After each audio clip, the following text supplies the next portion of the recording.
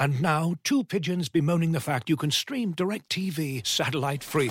Hey, Frank, a little birdie told me you don't need a satellite dish to get DirecTV. What's little birdie? Was it Jimmy the Sparrow? It's a figure of speech. Point is, you can stream DirecTV over the internet now. Oh, sure. Next you're going to tell me those big birds are made of metal and filled with people, right?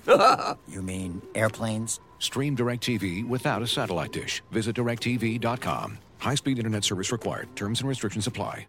Looking for the best place to buy tickets for any of your favorite teams or sporting events? We've got the spot. Our partner, StubHub, has been the leading ticket marketplace in the world for over 20 years, providing a 100% guarantee with every order. From a worldwide selection of live events, the widest choice of tickets, and industry-leading partnerships, StubHub has what you need to purchase with confidence. StubHub, an official partner of The Athletic.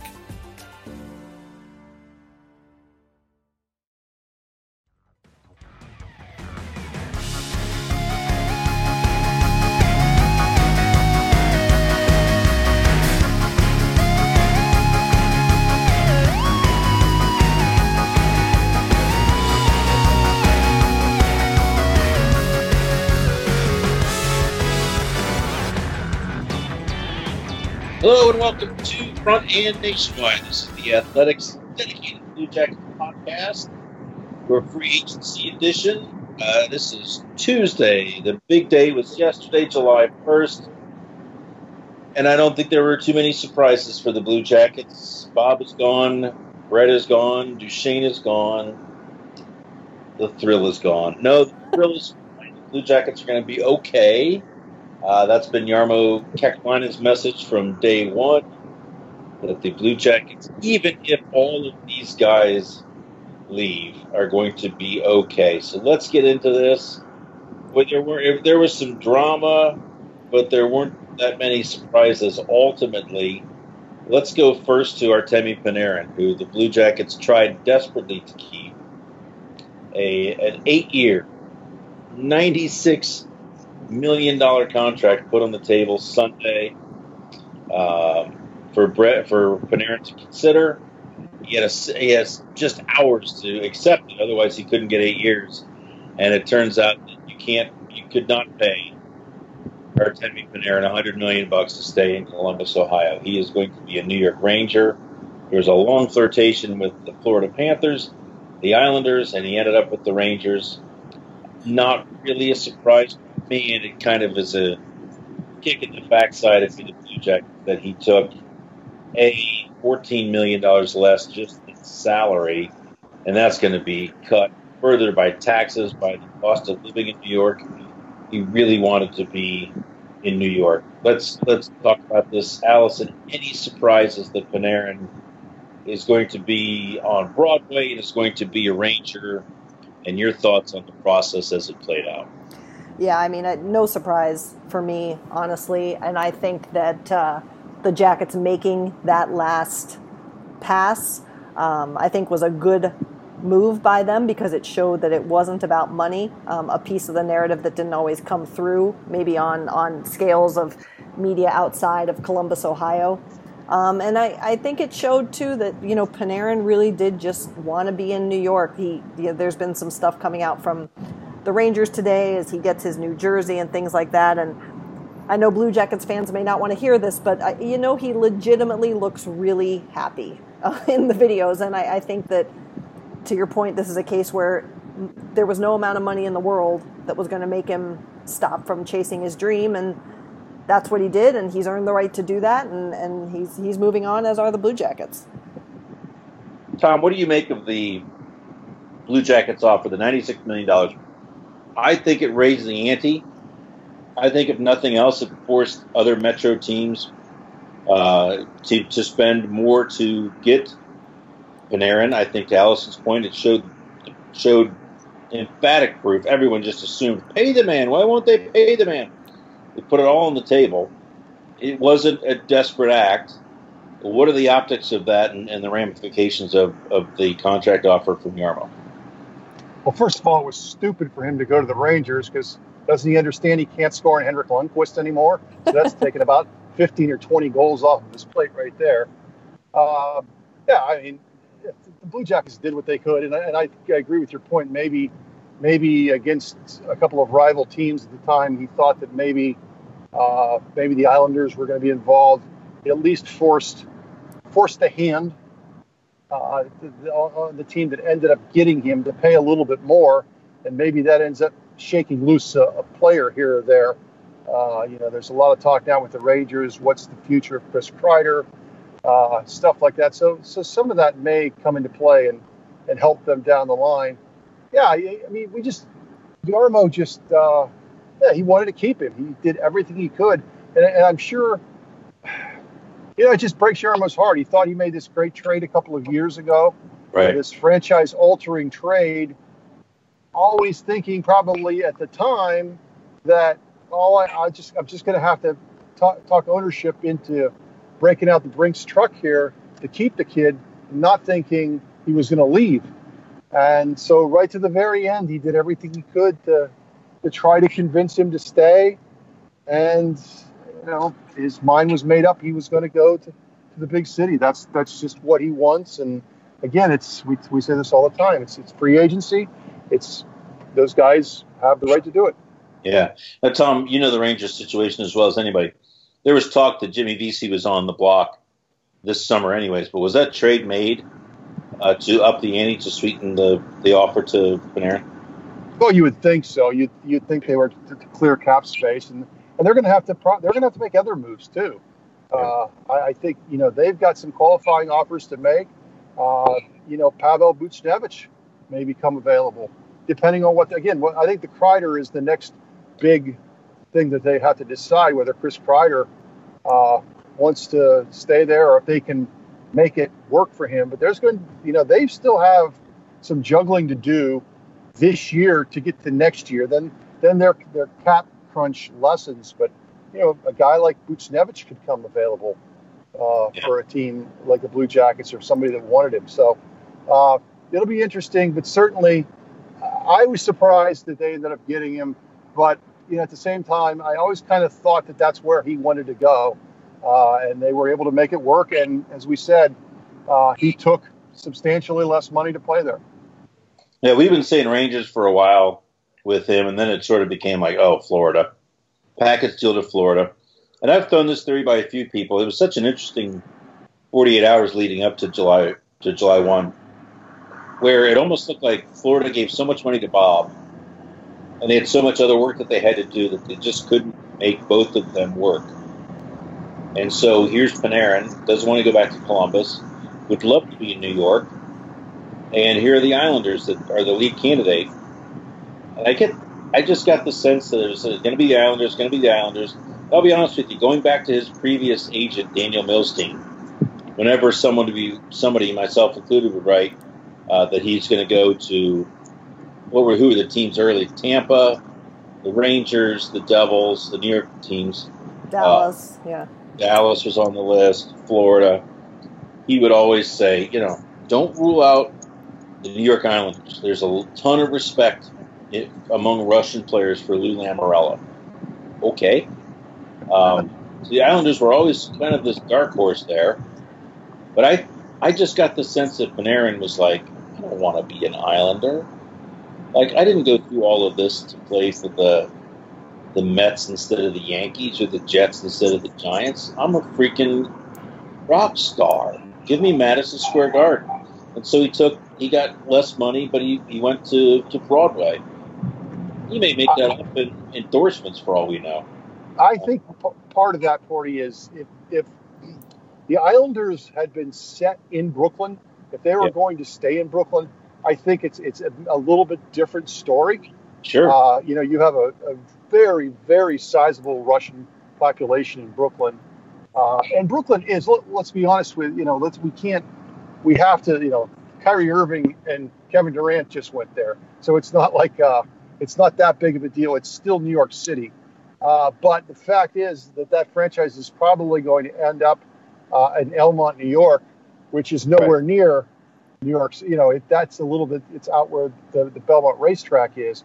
And that could have played a part of it because you're not really, you're on Long Island. You're living out away from the city. So again, I don't claim to know that, but that might have been part of it. And they're playing to your point of you're not playing for the city's marquee franchise. Yeah, right. Now, meanwhile, Bobrovsky always seemed, I mean, maybe Islanders, but it just seemed like Panthers from day one, didn't it, Allison? Oh, absolutely. I mean, we've talked about this ad nauseum of it was going to have to be a match, unlike Panarin, who could pretty much go wherever he wanted because teams would make space for this, that for a goaltender, that's different. It had to be not only a place that Bobrovsky wanted to go, but a place that had room for a number one goaltender. And that was a short list to begin with, and the signs all just started saying Florida, and I don't really think we ever heard another serious contender other than the Islanders as well, and everything seemed to lean in Florida's way, and they got the guy they wanted. Bob to the Panthers for 7 years, $10 million. He's 31 years old. Tom, when does this contract going to look not great? Oh. Or are you already there? No, I mean, look, we'll see. Yeah, and I think we've talked about this in recent podcasts. The trend is the other way. Jordan Binnington just won a Stanley Cup as a guy that was in the minors. Matt Murray did the same thing a couple of years ago. The guy who's really got to be happy is Braden Holtby, right? He's got a Stanley Cup ring, and he's about to get paid very soon. So that's going to set the market for him. I wondered if he would get the money that he wanted, given the way something, you've seen in recent years with some of these goalies that just come up and you can win without having, you got to have good goaltending, but you don't have to have a marquee goalie, right? It doesn't have to be that great. I mean, the Rangers went through that with Henrik Lundqvist. They couldn't score goals. He was a great goalie, but you got to be able to score. You got to have Ryan O'Reilly come in and have a great playoff to win the Stanley Cup. But credit to him. I mean, he did win. And look, Florida is a franchise that just has so little history outside the great Doug McClain era. Right. They just haven't had much luck. They haven't made the playoffs a lot. So we know, and you and I talked about this the other day. Hey, they've got some exciting young forwards. I still think I would have rather had Panarin, but to your point, is very well taken. They've got some guys that can score. They got to find a way to keep it out. And Bob certainly has done that in the regular season. And to his credit, he had a pretty good playoff run, especially against Tampa. Yeah, this year was the first year he really looked pretty damn good in the playoffs. So maybe he's moved beyond that bugaboo. Matt Duchene. I like a lot about the kid. He tells me he's an Eric Church fan, and then I kind of lose a little bit of respect for him, but not really. He's off to Nashville, where he's always wanted to be. He can have a hockey stick in one hand and a guitar in the other, apparently. No surprise. You can't do that in Columbus? What's that? You can't do that in Columbus? Well, there aren't as many record execs here. Oh, okay, so he's pursuing a career in that? I'm not sure you can hang out with a country music superstar a night in Columbus, no. Oh, okay. But, yeah, I talked to a couple of Blue Jackets today who said, you know what, look, it would have taken a monumental effort by Columbus to even get close to getting Duchene's mind off of Nashville. It was Nashville from the minute he got to Columbus. He was telling people that that's where he wanted to be. It's where he's always wanted to be. So here's the chance. He took his chance. It's kind of what UFA is for. The Blue Jackets, they put an offer on the table to him. I'm led to believe it was probably around or a little bit less than what Nashville paid, 7 years, $56 million. I don't think they were as enamored of the player to go. Well, I know they weren't to go to the Artemi Panarin level of commitment financially. And you know what? Nashville underpaid according to what some people thought he would get, $9 million, $9.5 million, building off the Jeff Skinner. Look, Buffalo did what they had to do to keep Jeff Skinner, which was overpay. Columbus would have had to overpay to keep Panarin, probably substantially. He ends up in Nashville, no surprise there. But how big of a – we'll start with him and go back the other direction. How big a loss, Allison, is taking Matt Duchene out of the lineup, a guy they didn't have until February. But, boy, once you have that guy that gives you two deep at the center position, it's kind of hard to go back the other way.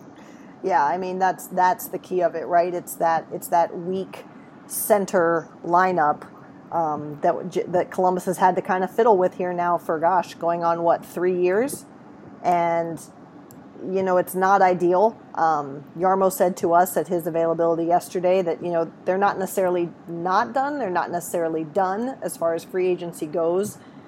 There's not a ton of marquee center talent out there, but do they continue to try and bolster their forward core? I don't know. But at the same time, they have players who can slot in. Nick Foligno can move to the middle. As you wrote, Boone Jenner is pretty much there as a fixture once again. And, to your point of overpaying and wanting to overpay, and you made this point yesterday, Aaron, was that it's not just about the money when it comes to Matt Duchene. That was going to be another first-round draft pick, right? And that's an expense, particularly for a team who just went through a draft with 3 picks. And so it's a loss. I think that it would behoove them to continue to look around the market. Do they talk to Marcus Johansson? Do they look around for other pieces? I don't know, but it hurts. But I'm not sitting here thinking they did the exact wrong thing in not fighting for Duchene or making a Panarin style move for Matt Duchene. I just to say this, I don't think they're in the Marcus Johansson shopping lane anymore. Yeah, I think they would have been if Gustav Nyquist weren't available. But once they signed Nyquist to a 4-year, $5.5 million contract, I think that's sort of the guy that's going to take the Panarin spot on the left side, probably the first line. And I think it's interesting. Nyquist is kind of a puck carrier, pass first type of forward, which kind of makes him Panarin-like. And I wonder how big the adjustment's going to be on that first line if it stays Gustav Nyquist, Pierre-Luc Dubois, Cam Atkinson. Tom, how big's the drop-off from Panarin to Gustav? We'll have to see, right? One of the hard things that always project is how guys are going to play with different teammates. We went through this last summer with Riley Nash, and what a great signing that was, and the numbers he put up in Boston, and wow, and then he came here and was sitting on 2 goals in March. So I think it depends. You have to wait to really see how guys gel with other teammates.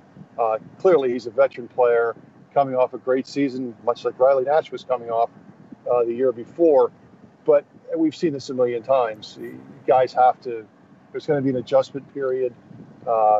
We sit here and say today that he's going to play this first line. Much as we said that Alex Wenberg was going to play with Artemi Panarin a couple of years ago. Remember that? Yep, yes, that's going to be the first line. And we saw what happened there. So, we'll have to wait until October and see where it goes. The good thing is the Blue Jackets seem to identify him early on, and the player wanted to be here.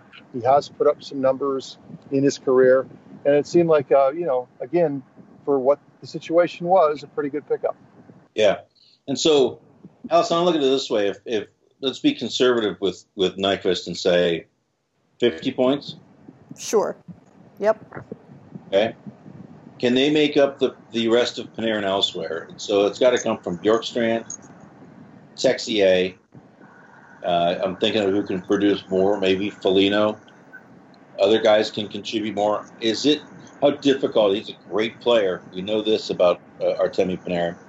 How high is the hill for Columbus to get through and replace what has been lost with him? Oh, I mean, it's not just going to be about goal scoring. It's going to be about that play in net as well, right? Because, I mean, it's going to be about a lot of things. It's going to be about controlling the margin so that everything tips in their favor, because they're not going to be able to score as frequently. Last year was the first year we saw the Jackets really turn into a high-scoring, more known for their offense team than any other part of their game in the regular season.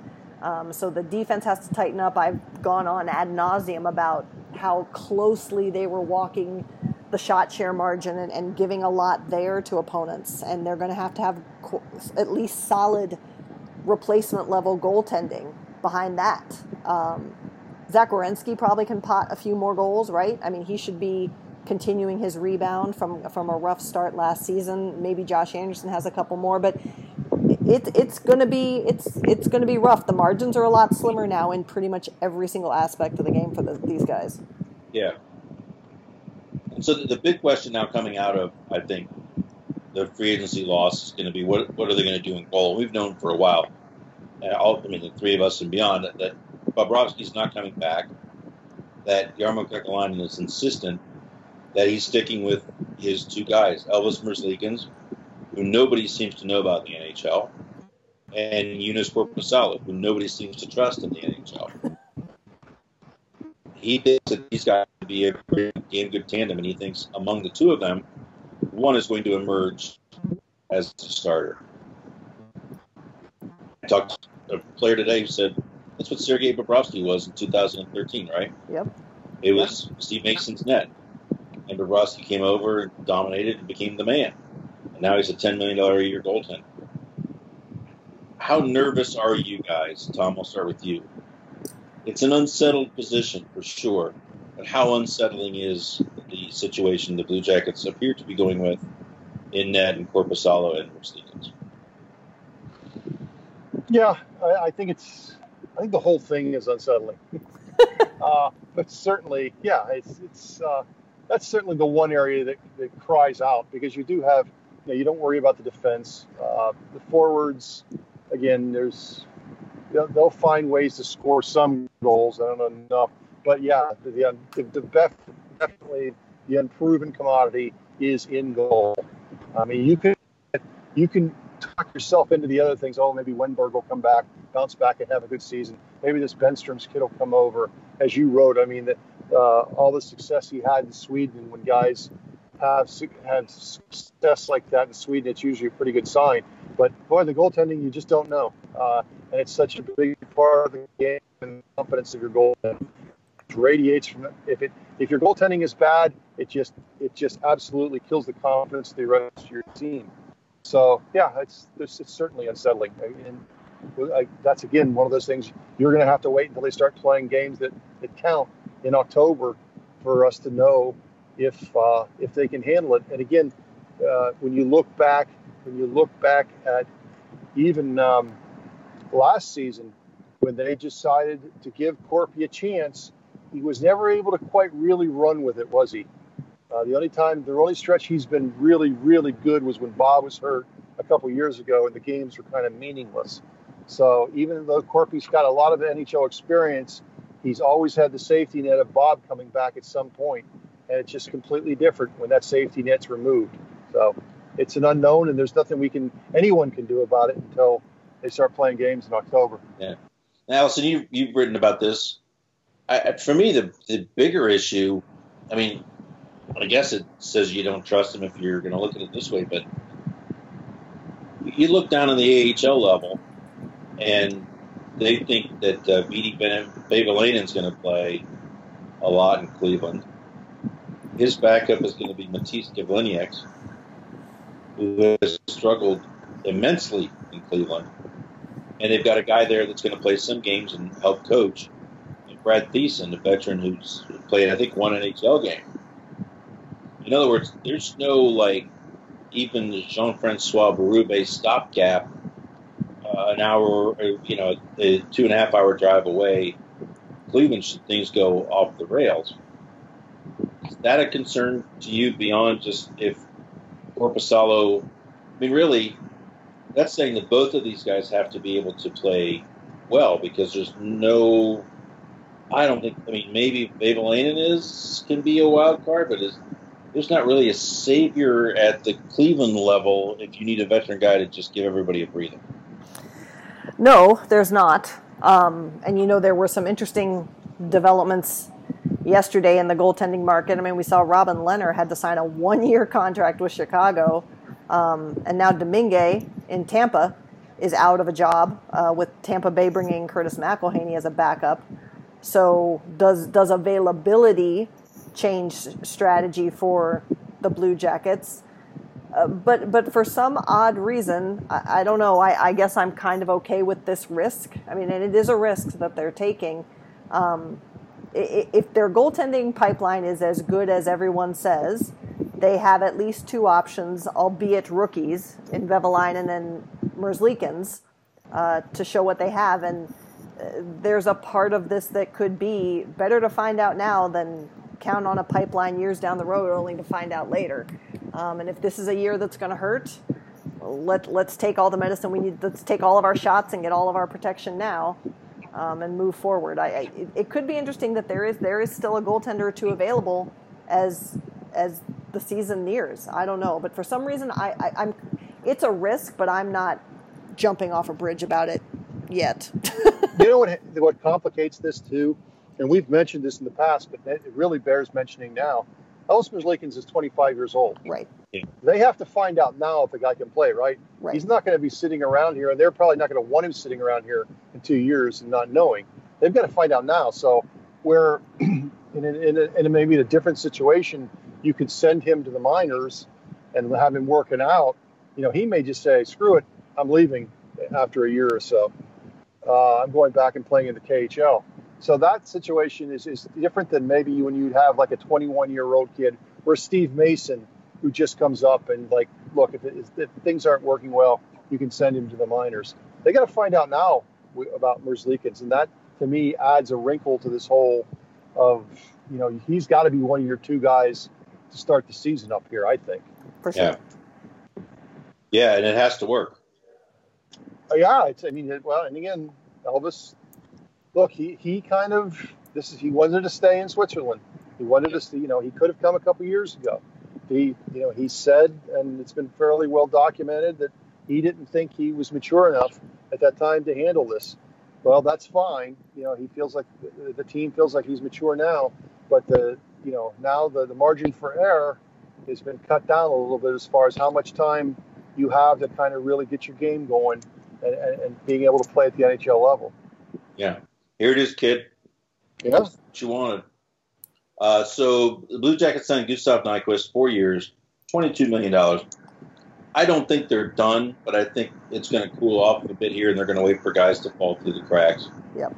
And guys' term and money to hit the skids as well.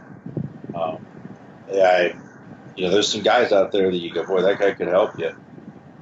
So see if they bring him in. But they really do trust, and they really are excited by Texier, by Bemstrom. I think Foodie's probably a year or so away from being able to help them. They're excited about Gavrikov, Merzlikins. They could have, what you say, like 6 rookies on this team, realistically? It's crazy. Yeah, well, what choice do they have, right? It'd be interesting to look back, and I was poking around a little bit last night with, I can't remember a July 1st quite like this since 2007 with Buffalo. Yeah, right. Where, and to their credit, they bounced back a couple years. They missed the playoffs a couple years in a row, and then they did bounce back and made the playoffs, I think, 2 more times after that. But I can't remember this many high-profile guys leaving a team since that Buffalo team. So, and you know what? We haven't even mentioned that. We haven't even mentioned his name. I can't wait to hear John Tortorella at the starting training camp. Oh, he is going to be unbelievable. No one gives us any respect. No one thinks we have a chance. It'll be vintage Torts from a couple years ago, and I can't wait to hear it. Got the locals banging on us. Got the Nationals not giving us a chance. It's going to be great. He is going to be vintage Torts at the start of training camp, and I, for one, can't wait to hear it.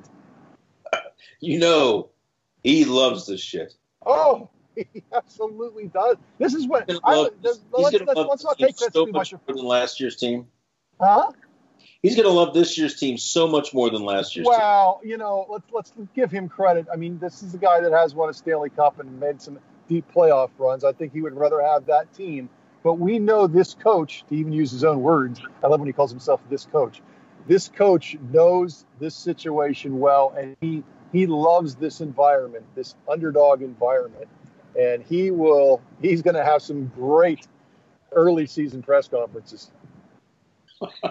I can't wait to see Elvis and Torts too. Oh, It's going to be magic. He leaves his goaltenders alone, Aaron. He leaves his goaltenders alone. He doesn't even know where they are. He doesn't know where they are. He doesn't even look down that way. Doesn't even look over there. I mean, I would say today, Elvis is either going to be a Phoenix Rising or Halley's Comet, but it's going to be a fire show one way. I thought you were going to say he's either going to be a Phoenix Rising or a Phoenix Coyote. And it's going to be worth watching for sure. And as we've joked about with Torts, is like if he has a save percentage at .920, he's a character. If he has a save percentage less than .920, he's a freaking idiot. What is this guy doing? But it'll be fun to watch. Yeah, we might have to do a few more of these in the coming weeks. We're not going to forget about you. Anything else you guys want to add here before we tune on? Crickets.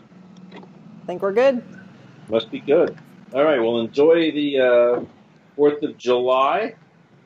We'll keep cranking the copy out here over the holidays, and we look forward to talking to you again soon. For Tom Reed or Alice Lucan, Aaron Portzline, we'll talk to you soon. Thanks for listening.